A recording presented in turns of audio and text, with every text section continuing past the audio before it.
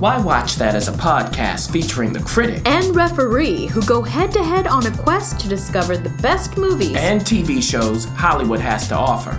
Expect the unexpected from the critic. Well, nothing gets past the ref. We do all the work, so you don't have to. Welcome to Why Watch That.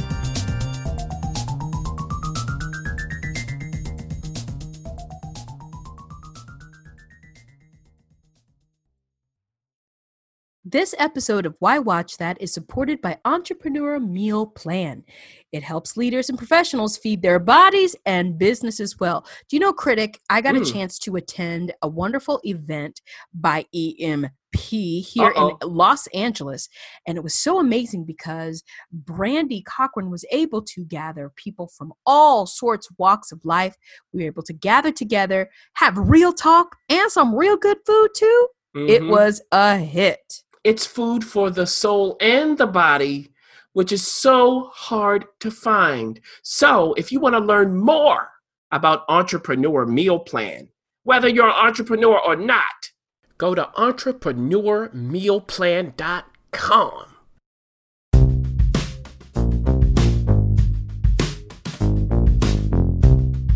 A Why Watch That first look. Now we have a first look from Netflix as well called Tiger Tail that's coming to us from Alan Yang. And you may recognize him or not.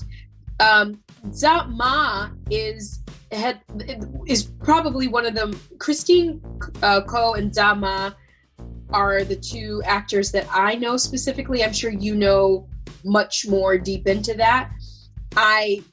I'm going to be honest with you. I do not know the premise very well. So we are eager to hear your review and response to this. Yeah. And this is a movie. Yes, exactly. So it's not a TV show. Yeah. Now also Joan Chen is in it, whom people probably know. Okay. So what it is Zima plays Pin Jue. And we see him as a kid, and he's there out in the fields as a kid, and he thinks he sees his parents.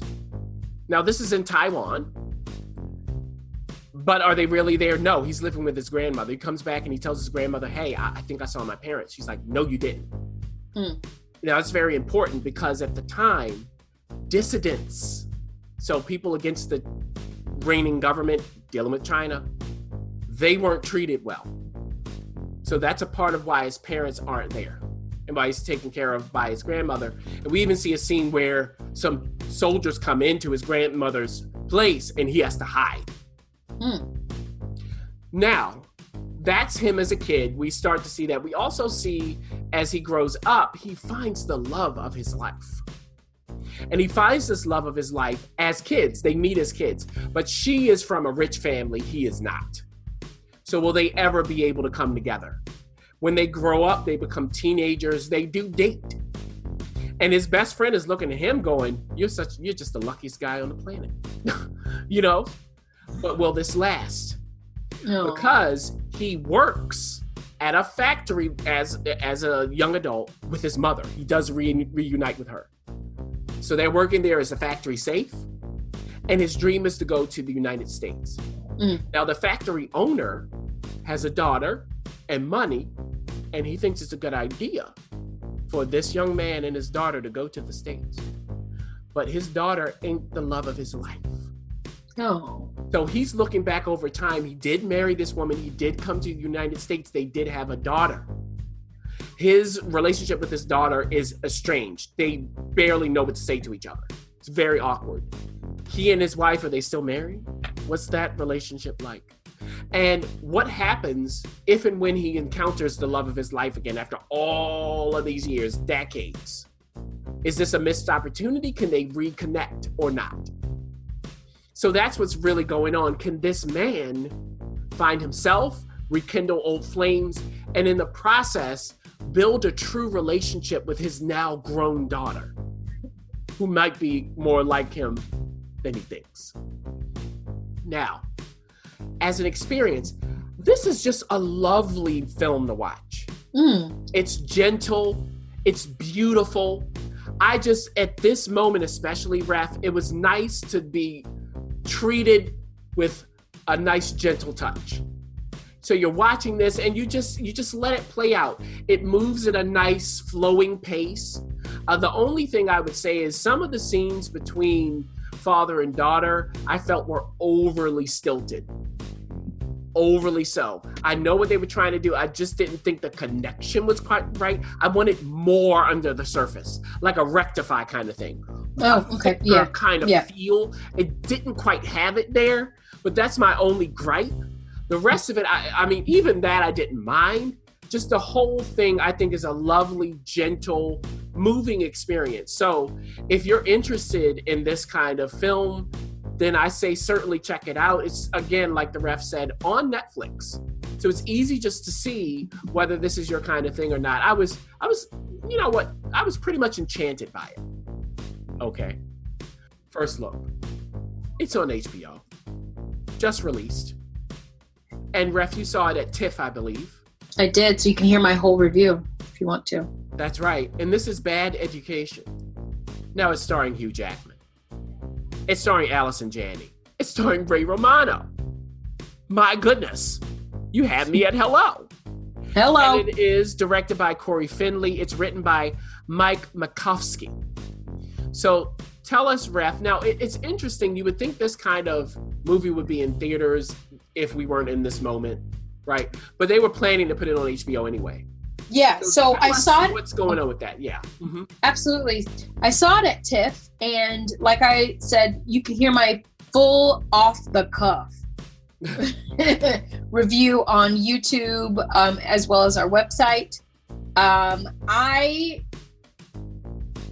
When we saw it, it was originally, I think, shopped to be a theatrical release, but HBO quickly snagged it, and it quickly became a hot item at TIFF as far as the payment HBO had made. Yeah. Now, this is inspired by true events that happened in a Long Island school district. Now, Long Island meaning New York. Mm-hmm. I will give the very brief overview because some of you are going to go, wait a minute. As soon as I start talking, you're going to go and you're going to look stuff up. Don't look stuff up before you watch it, because I remember when it was happening, but the details that it dives into, especially when you get towards the end, is going to be a little shocking with that. And so if you didn't quite remember those details, I would suggest you just hold off on doing a deep dive into this. But basically, here's what happened.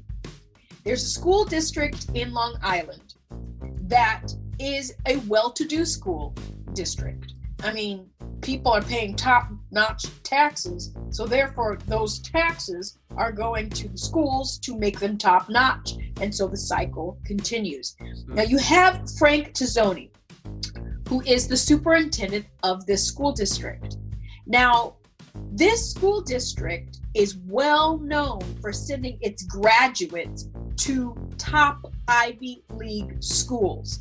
And in fact, at the very beginning of the movie, we see that he's rallying up the troops because they keep coming in number 4, not number 1. They want to be number 1 in the nation, not number 4.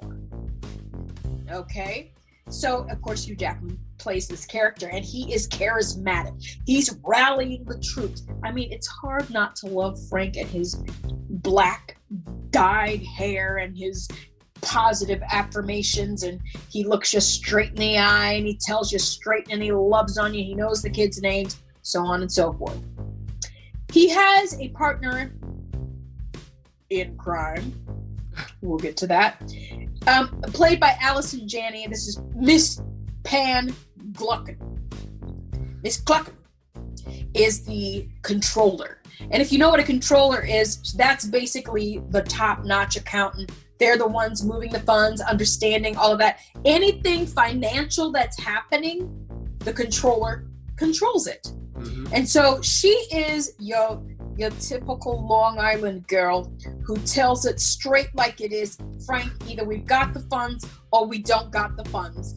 and she's very much a straight shooter, but she is rolling. I mean, she's got her hair did, nails done, latest car, rebuilding her home. Like, she is perfection. She doesn't quite like anything else.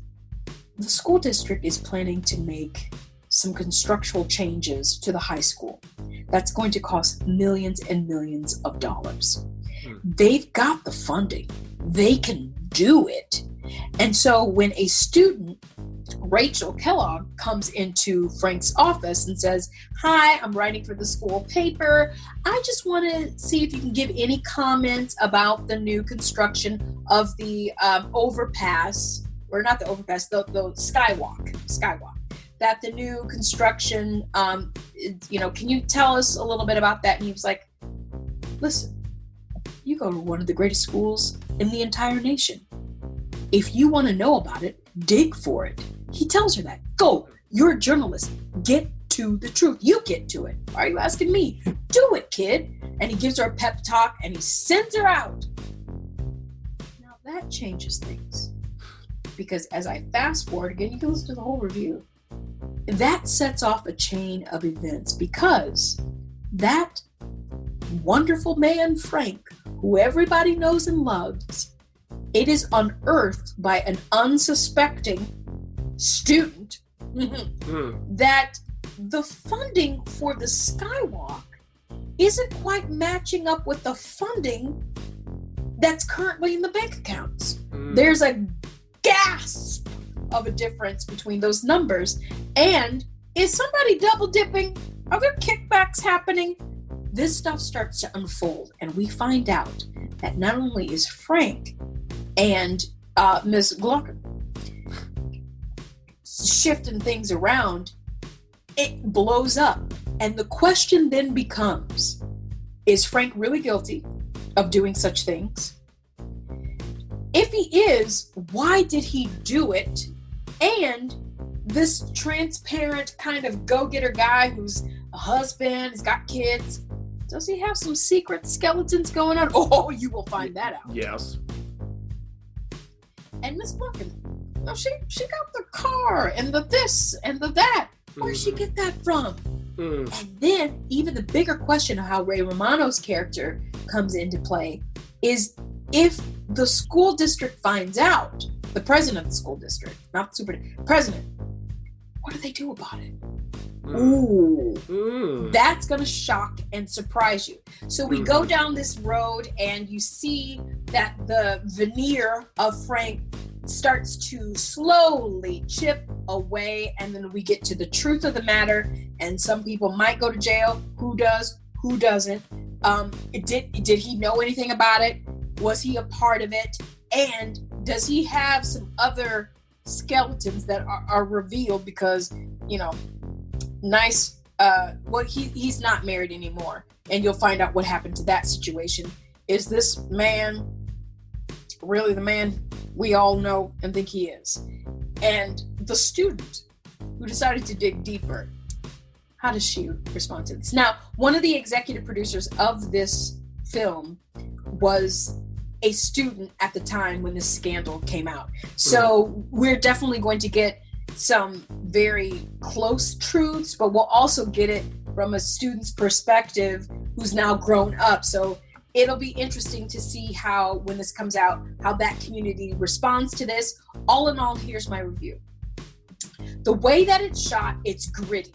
It's not flattering at all. There are cold overtones to it. Hugh Jackman looks probably 15 years older than what he looks like in person. So there was harsh lighting on them. Allison Janney with her blonde wig, with her New York Long Island accent, is it's all shot in a very gritty, dirty way. So when you're watching it, you're already getting some feelings of this is shady, something's not quite right. And as each plot point unfolds, it does get interesting, but also it does get lost. And I said that earlier in my review. We start to dive deeper into the world of Frank that takes us all the way to Las Vegas. Why? And we get into that world, and I'm not quite sure why we're in this world as much as we are back at the school, back with the scandal, back with the other superintendent of the Board of Education members, back with its president. I mean, Ray Romano's doing great work. Why do we only have so much of him? Allison Janney, who really is an anchor for this, along with Hugh Jackman, wanted a little bit more of her because she is doing top-notch work. So as we get into this, as you will start to watch it, you'll see that it does veer off more into Frank's life. But if you're really, really interested in finding out more about this man who has many, many layers to him, many, many dark secrets underneath this huge ball of light that he just kind of bounced around in, I think it might be an interesting dive for you. But as a storytelling point of view, I think that sharpening up the writing would have been amazing. The directing was good. I think the writing fell a little short, but all in all, it's a very much appropriate show for HBO. I think if it had hit theaters, it would have been a tougher, more difficult situation. If you like to see Hugh Jackman shuck and jive, but with some dark layers underneath, I think this is for you. Also, if you like scandal-based kind of inspired by real life, you know what it felt like? It felt very much like the best Lifetime movie ever made on the planet. That's what it felt like. It felt like the best. If Lifetime had a budget, we'll just say that. If Lifetime had a budget, this would be appropriate. Now, if that sounds appealing to you, I think you should check out Bad Education on HBO. If it's not so much, I don't know if you need to rush right when it comes out. Give it some time, check the reviews, see if it's for you, and see if you'll enjoy that kind of education. Wow. Well, we've been educated in this episode. We have a Netflix TV sneak peek. Yes, Hollywood is coming to all of us sometime soon. And then we have Tiger Tail, which is already available as a movie on Netflix. And of course on HBO is Bad Education. So we'll keep coming at you, everybody, with all kinds of things. This was kind of the potpourri episode that you didn't mention there, Ref. So potpourris and things that are not potpourris in the future to come.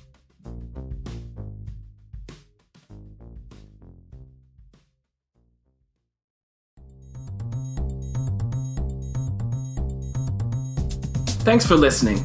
For additional resources, visit whywatchthat.com. Good idea, and we'd love to hear from you. So go ahead and leave comments, feedback, and you can rate us on iTunes. We'll see you next week. See you.